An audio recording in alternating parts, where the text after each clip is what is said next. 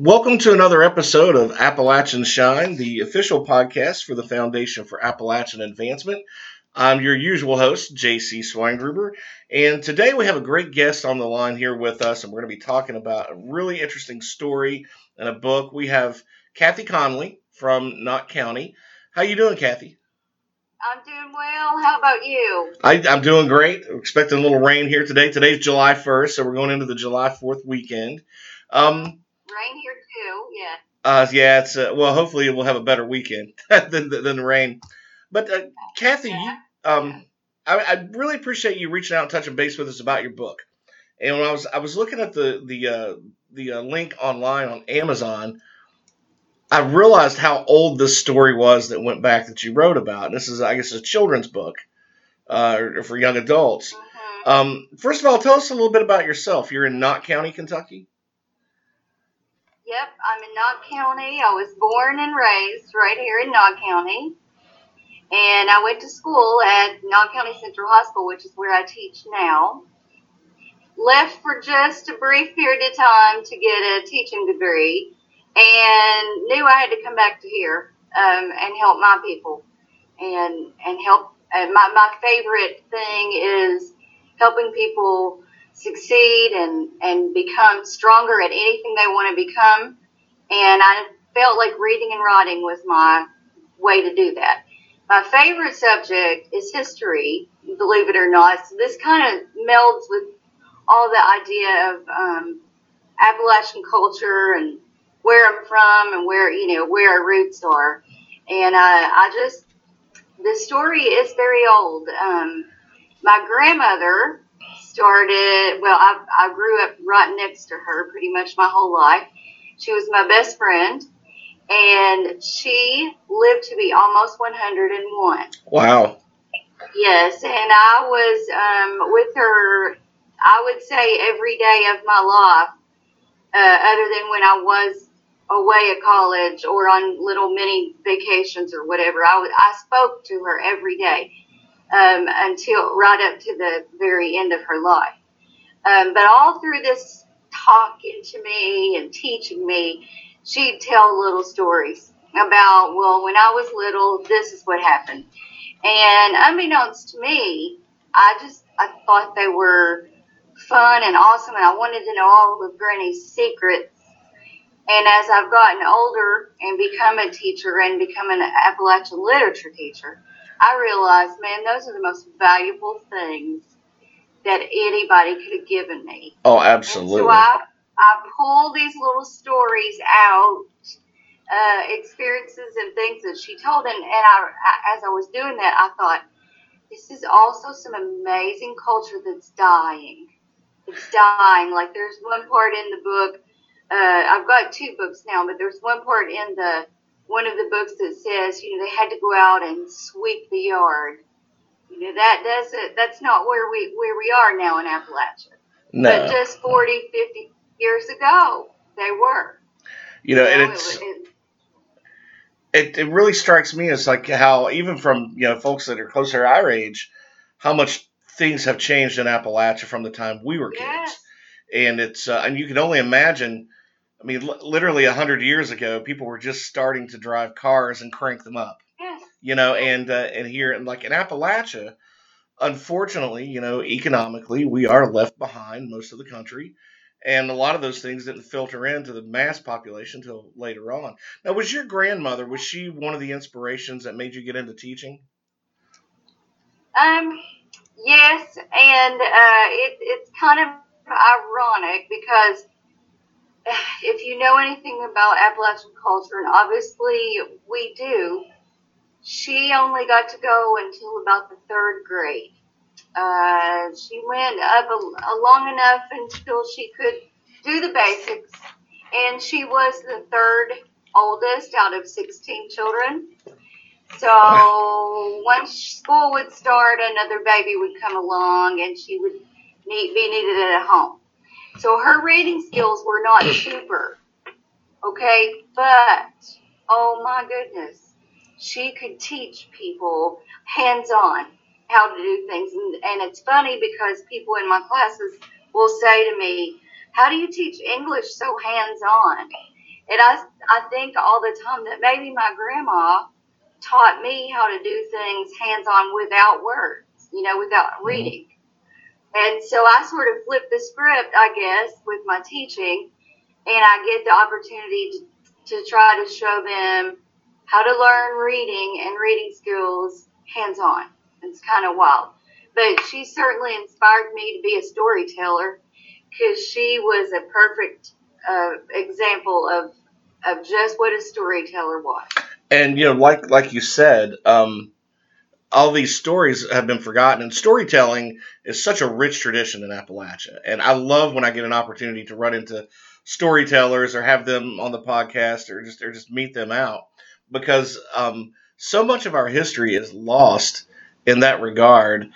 And the fact that your grandmother was kind of like a master storyteller in your life, and this led to later on. I want to bring up your book that you wrote, Little Evie in the Garden, being a history buff, also loving history. Tell us a little bit about the book, and let's get into a little bit of the story behind it, because the story goes a long way back. Yeah, it does, and I have actually this book with me, so I know we've got. You may have your own copy. I don't know, but I first want to start with the title, because my grandma's name was not Evie; it was Eva. But not in Eastern Kentucky. You never end in letter A, last name, with the sound of a letter A. It's always IE sound. And she had sisters, Verna, and they were always Bernie. So I decided when I would put this together, or as it came to me, I didn't put it together, it just sort of came into me. I said I can't call her Eva, because nobody ever did. Nobody called her Eva. Only at the doctor or professional places. And so it came out as Little Evie in the Garden. And the story basically, it's definitely fictional, but it's based on what I was told about her experiences as a little girl. In the story, I imagined her as being 5 years old. So with her being 5 years old, what would it be like for a 5-year-old at the time, which would have been, she was born in 1916. Okay. So she would have just been, just over the cusp of another decade there. And what was it like? Like you said, no cars, no electricity, and none of that. So she told me all about, how she would have to get up way, way before the sun came up. And that roosters, which actually a rooster is the very first thing in the book, that was their alarm clock, the rooster. And her dad would get up, and he'd already be out working in the garden, and call them very late if they weren't there by 5:30 or 6 a.m. And so the story basically just tells about how she got up, did her daily things in the kitchen to help her mom, even though she was a little girl herself. The interactions between her and her sisters and her brothers. And it just goes along to show their day in the garden. Then after the garden, what she did, it felt like playing to her, but it was really still work. And one of my favorite parts in here says that one of her best friends was old Mr. Sunset, because it meant they could call it a day. Go home, relax for a change. If you could call that relaxing. Yeah. But to her, I tried to. Well, I didn't. To be honest, I didn't try to write this book. It literally came to me. I just woke up one day and I said, I got to tell my granny's story about the garden. And I just started with it, and I honestly had zero sketch out plans of anything that I wanted to say. And then when I was finished, I closed the laptop, and I had no idea what I had written. I just said, okay, I might look at that again someday. And within a couple months I did, and I let my aunt read it, which is her oldest daughter, and she said, I would like just have a copy of this.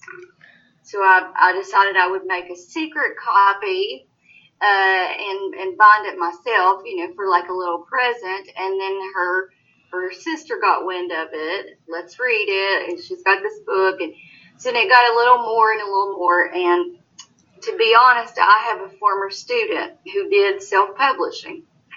And he did a book of poems. And Justin Perkins is his name. He's excellent. He did a book of poems. And he said, Miss Conley, you just need to publish that. And I said, I'm not. That's not me. I'm a teacher. I'm not that. And he's like, please do it. We want you to. So I did it. I ordered on Amazon. I just went on and I ordered 20 copies. And I thought, I'll give 10 for gifts. And I might be able to like sell 10 to make my money back from that. And it kind of escalated into more and more people wanting to know about Little Evie. And that's delighted me more than anything. That's such a great story, and to be able to hold on to some of the things your grandmother told you about that era, because, like you said, it was the dawn of a new decade. We're talking about the early 20s, yep. And yep. We're right after World War I, and yep. The hardships of coming back and building a country, before the Great Depression, and it was a roaring 20s everywhere else. But right. I'd wager a guess in Knott County and most of Central Appalachia, it wasn't roaring very much. No, it wasn't. And my grandmother, this is going to extend on hopefully to more stories as I live through life. But she was a teenager during the Great Depression. Yeah. But the thing is, Eastern Kentucky didn't really know it was a depression because it was just life like normal. Exactly. Growing up here in Southwest Virginia, my grandmother, she lived to be in her early 90s. And, that's wonderful. And man, could she spin a yarn. You didn't know what to believe and what not to believe. Yes. But she would talk a lot about her childhood. But when I would ask specific questions about the Great Depression to learn about that era, that time, she really didn't have a lot of stories to tell. And I always wondered why, because she's so talkative about everything else. Why not that? And then I realized, later on in life, it's like they didn't know they were in a depression. Exactly. They didn't know. And I think that is just a beautiful thing to not know, because you're blissfully happy. I mean, you just love life. And that's the thing that I want people to get out of this book. And they have, is they say, man, your grandma just loved being alive. She just loved doing all that. And all the way till her very last breath, she was loving her situation. Now, she was loving being alive. Now, I wanted to ask you, I think part of the reason why, things have been hard in Appalachia, and it always sort of has been a little, modern times, we all fairly have it easy. We're all blessed and lucky. But, in other times, things have been hard. You said you got your degree outside of, you left Knott County. Where did you go for college to get your degree? I finished my degree at Morehead State. Okay. I started at Alice Lloyd, and I changed my major and just decided, when you're very, very young and you start college, sometimes you don't know what you don't know. And I didn't know what I didn't know that I needed to know. And I transferred from Alice Lloyd to Hazard Community because to be honest with you, my grandma was a little bit of an influence in that. She was needing me a little bit more to drive her places and do different things, and I just couldn't do that living on campus. So I came back home and commuted to Hazard Community, and then I saw that I wanted to be a teacher, and I really wanted to go to Morehead State, and I just went there and finished. But I came home like 3 times a week, just so I could help her and do things. Yeah. Now, one of the reasons I asked about where you went to college was because I think one of the things that gives us such strength here in Central Appalachia, especially Central Appalachia, is the strength of the family unit. Because I actually lived outside of the region for a number of years when I lived in Cincinnati, and you're in you're in the city setting, and you know, so many people. And I know people are close to their families outside of Appalachia, but it's a different kind of thing. And people would always comment like, how I would go often to visit my family. My family would come to visit me. They would call a lot. Their siblings, their cousins, like, and I would ask, when was the last time you talked to your brother or sister? Well, it's been 6 months. Exactly. Well, who in the world goes 6 months without talking to their brother or sister? And I'm like, that's not very close knit. But maybe it's part of being such a close. Families are close knit. We grew up knowing our cousins like our brothers and sisters. A lot of not everybody is as fortunate, but I understand that. But yeah, it's part of the culture. Now, you said that you were into a lot of Appalachian literature, and you read a lot of Appalachian literature. What is that a common theme that you find throughout a lot of the literature from specifically about this region? I do, and especially the cool thing about it. I'm glad you brought it up. Is the whole idea about family closeness and family ties. It spans from the earliest I've ever read of Appalachian literature to the most modern. Family and the closeness that family brings. I call it the little clans, because we are like a little clan.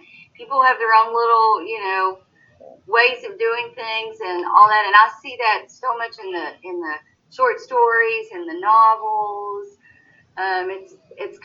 It literally is almost like the thread that runs so true with all of us as our family unit, family ties. Did you think maybe that has anything to do with the long history of like settlers here being Scotch Irish?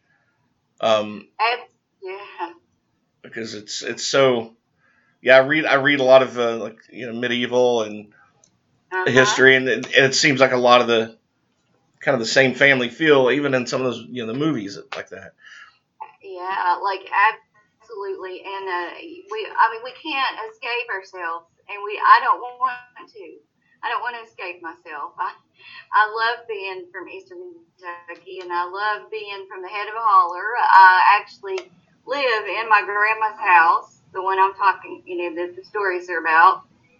When she passed away, she and my grandpa, just gave that to me, and I live in it, and it's just so precious. It's precious. Just yards from where the house sits, my mother was born. That is amazing. Yeah, and like, who gets that opportunity? Like, only just a very few groups of persons in the world get that opportunity. And I think also the Native American influence here is just so strong with that idea of, I'm on the same land that my grandfathers and grandfathers and grandfathers and grandfathers were. It's incredible, and that's why I think when these words came out of me and I put them onto the screen or page or whatever you want to say, I just felt like it was just something pulling out of me, like from generations back, just coming out. I think that's one thing that escapes a lot of us, is the fact of the history of right where we're standing. Yeah. There was a really good book, and you may have read this. It's called The United States of Appalachia. I have not, but I've read it, just an excerpt from it. I had to use it for a resource. And it's a very good book. It's about how America would not be what it was if it was not for Appalachia and us Appalachians exploring. And I was lucky enough. I'm such a nerd. I drive past these road markers. And I stop at these road markers. I've turned into that guy, right? So I stop at these road markers. I know, I'm that. And I'll read those. And I started learning about Lord Dunmore's War all through this region. And I ended up finding all these markers where these forts stood in Southwest Virginia. And then my next step is I want to find out where they were in Eastern Kentucky, because I'm sure there were countless of them around there that led to the final battle of Point Pleasant. But I was reading these markers and I'm thinking, okay, Daniel Boone was standing right here where I'm at. Like, he walked this land right in this general vicinity. And just thinking about the history of the Shawnee and the Cherokee, and the hunting and the gathering and the communities and events, all that happened long before we even got there, right where we're standing now. For Knott County, those that are listening, that may not know where Knott County is, it's kind of adjacent to Letcher County and Pike County. So, as the crow flies, how far away are you from Pikeville, for example? About 45 miles from Pikeville. From Pike County, probably around 25 miles. Okay. Just to the border of it. We touch Perry County, which has Hazard in it. Letcher County, which has Whitesburg.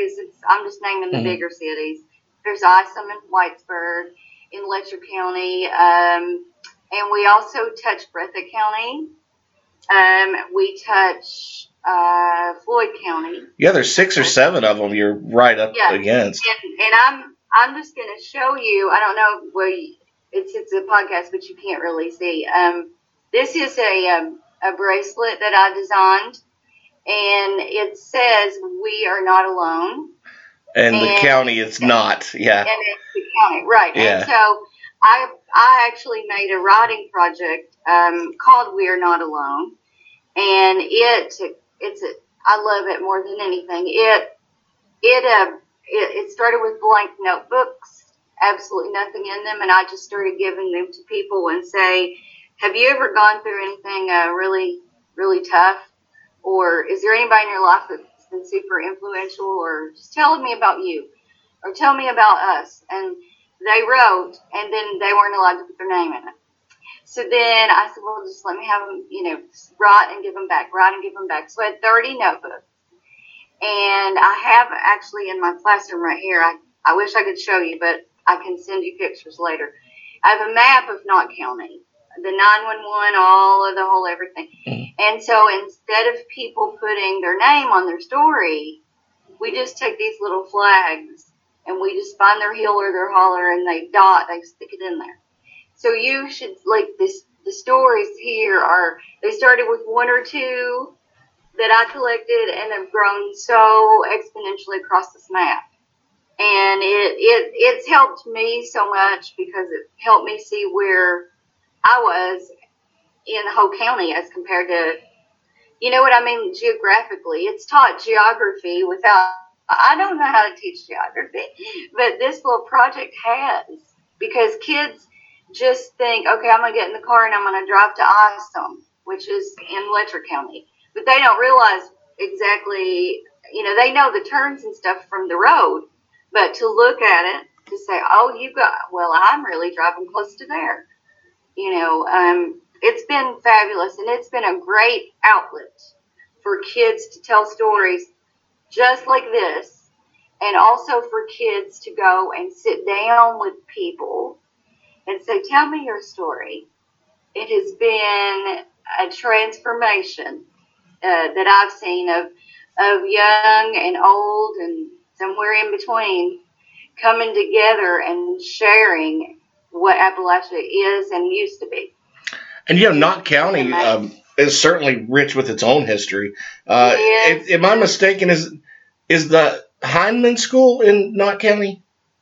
The Heinemann Settlement School is here. Okay. And then we had Heinemann High School, and then we have Heinemann Elementary. I think we have 4 elementary schools and 2 high schools.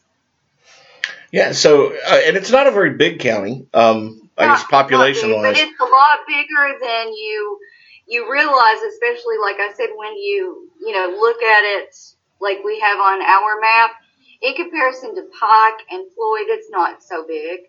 But it holds its own with the others around it. Yeah, and every county has, from town to town, county to county, there's so many stories and rich history. And like you mentioned at the beginning of their discussion, so much of that is being lost. And hopefully we can, stories like yours, hopefully more people get interested in writing and sharing those stories from bygone years that, with the way things are changing economically, and especially in Central Appalachia, and you see where school systems have to merge. And, you drive by one of those old schools, and you being a teacher, and my sister's a school teacher as well, and she says this, she'll drive by and see a school that's closed down and abandoned, and she kind of gets a little sentimental. It's like all those stories, those kids that graduated and teachers Yeah. that were, all those stories are lost, and Yes. small towns will end up getting swallowed up by their counties because of Yes. economics, and lack of jobs and opportunity. And it's so great to hear that you went and got your degree and came right back to Knott County, where I you had say is to. home and where you belong, because so I many had people to. leave. Yeah, that Yeah. there's such a brain drain, and that's one thing our young people need to understand. There may not be opportunities here like you would go find where you can go find a job in like Louisville or Lexington or wherever, but there's plenty of opportunity around to create your own future. And if that, it's a mindset that young people need to have. It Destiny is. is what we And make you it. know, yes, and since you brought it up earlier, I just realized what made me come back here was probably my Scots Irish ancestry, and the fact that we're stubborn and we want to take care of our own. And I just my dad was a Conley, which comes straight out of Ireland, the O'Connells. Um, so when I got my degree, I said I really want to teach people right where I came from because I want them to be better. If I'm going to put my efforts into anything, I want to make it for my people, Hmm. for my future, for and I know that's a bit selfish, but then again, I'm so glad I did it because it gave me a direction. It just brought me right back, but it Yeah, gave me a direction and a point to definitely call home for, when I travel. I've done some traveling and I love it.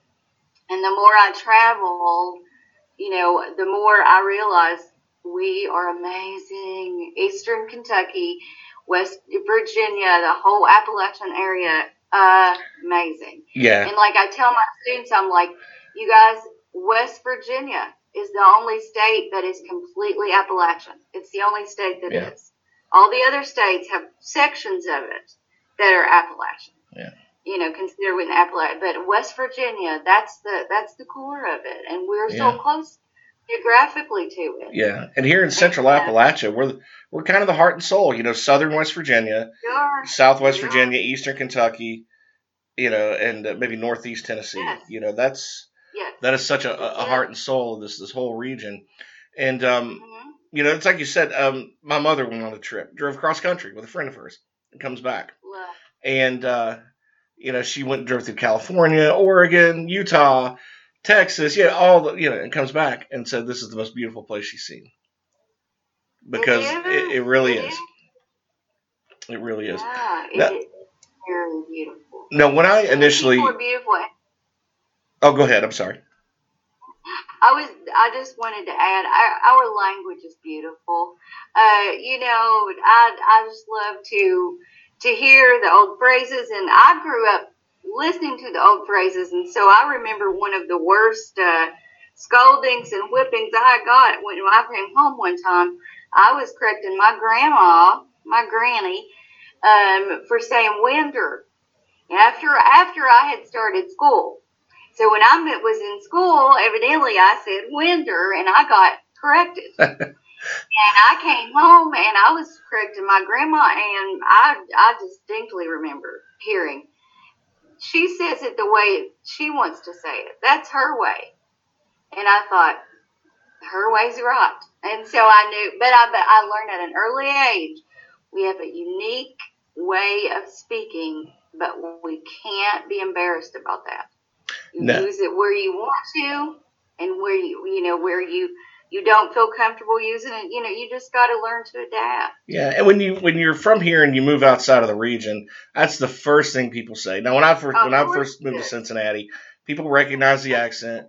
Do you guys have colleges back there? Do you guys, Yeah. I'm like sitting there thinking, yeah, we have dental hygiene too.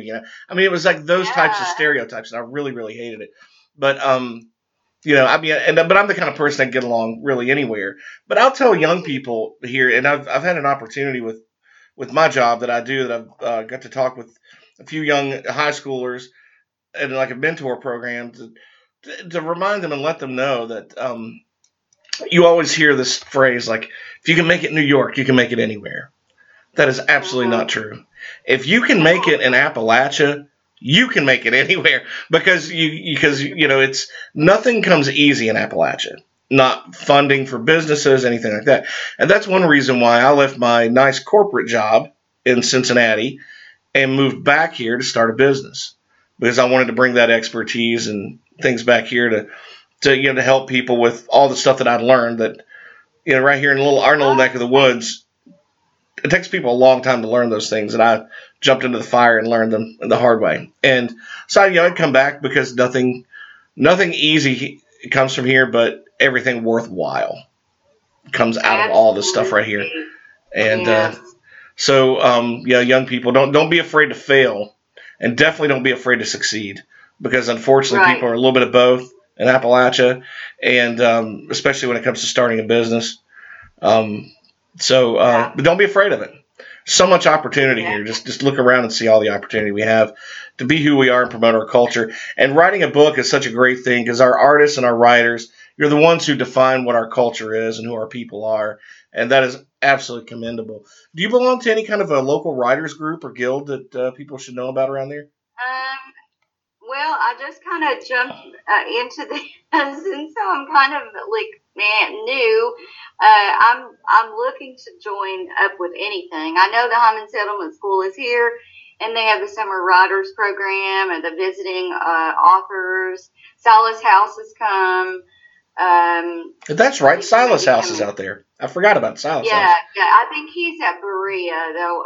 Actually, in residency. I'm not sure. I've never met him. That's one of my goals is to meet Silas House. But I'm not really a member of any of it yet because I'm just new. But I want to. I want to learn. And I read as much Appalachian literature as I can. With time, all that with teaching. But I really, Verna Mae Sloan really inspired me. She's actually graduated high school with my grandfather right here at Heinemann High School. And James Steele, of course, totally has been an influence on me. I don't want to leave anybody out because I'm kind of pressed right now. And there are so many Appalachian writers that people have never heard of that are not famous. But I mean, I've been lucky enough that I've interviewed periodically. I interview members of the Appalachian Authors Guild, and some of them, like Linda Hoagland, has written over 30 books or something, just enormous amounts of stories that are very touching and personal. Adelaide Davis. Just so many of them, and they're not going to leave anybody out. But anybody can check out their website, AppalachianAuthors.org, and find all the people there. But there are so many, like I said, that just help define who we are, and they never get the media praise, but they're nonetheless, they're very important to what we are culturally. And so, what's next for you? You had a second book you wrote, is that right? After Little Evie in the Garden? I do have a second one. It's called Little Evie and the Box Supper. And a lot of people don't know what a box supper is. I would not have known had I not grew up hearing about one. I never really went to, per se, what you would consider a box supper. But I saw one, I guess we'll say. When I watched the movie Coal Miner's Daughter, and it's the scene where Loretta has gone and baked the pie and put the salt in it instead of the sugar and all that. And so when I watched that one for the first time as a young person, my grandma, believe it or not, I took her to the old drive-in, and we watched that movie. And she said, "Oh, it's a box supper," and I thought, well, I don't know what it is, but I like it. I wasn't driving, obviously. I was a little too young, but several of us went. And I heard that word box supper, and it just stuck with me. And all my life I was thinking, is there ever going to be a box supper around here? And I never really got to experience one, but she told me that's how a lot of them met their significant others and their best friends. And it was like a rite of passage almost, to get old enough to go to a box supper. with older brothers and sisters. Yeah. So this little story is it's I like it better than the first because it's more exciting and there's music and all that in it, and I like it a lot. But for future, I'm just gonna keep on. I got the next one in my head that I want to do, and the thing I want to do with these is not necessarily just do them for like a showcase. I just want to do them to teach people our culture. Like the one coming up in my head is little Evie at the quilting bee. So, because she used to go, and I have been to one of those, where, several of the ladies would get together, no men folk really, and they would set up the big quilting frames and they would quilt for, weeks at a time, meet up certain days a week, or sometimes they do it within 1 week. And there was a lot more gossip than there was quilting sometimes.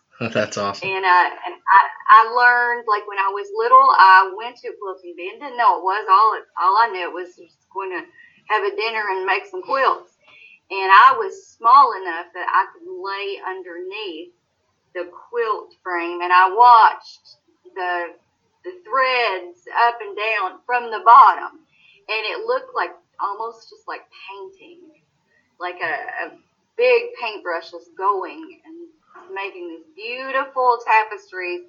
And I had really no idea what it was going to look like until I got up and popped around and saw the top. And it was I loved it to be able to see it from the inside. I realize now that I got to see a lot of Appalachia from the inside, and nobody told me that's what was happening, and I'm so thankful for that. That's a great story. Now, where can people find your book at? I'm on Amazon.com. It's on Kindle as well.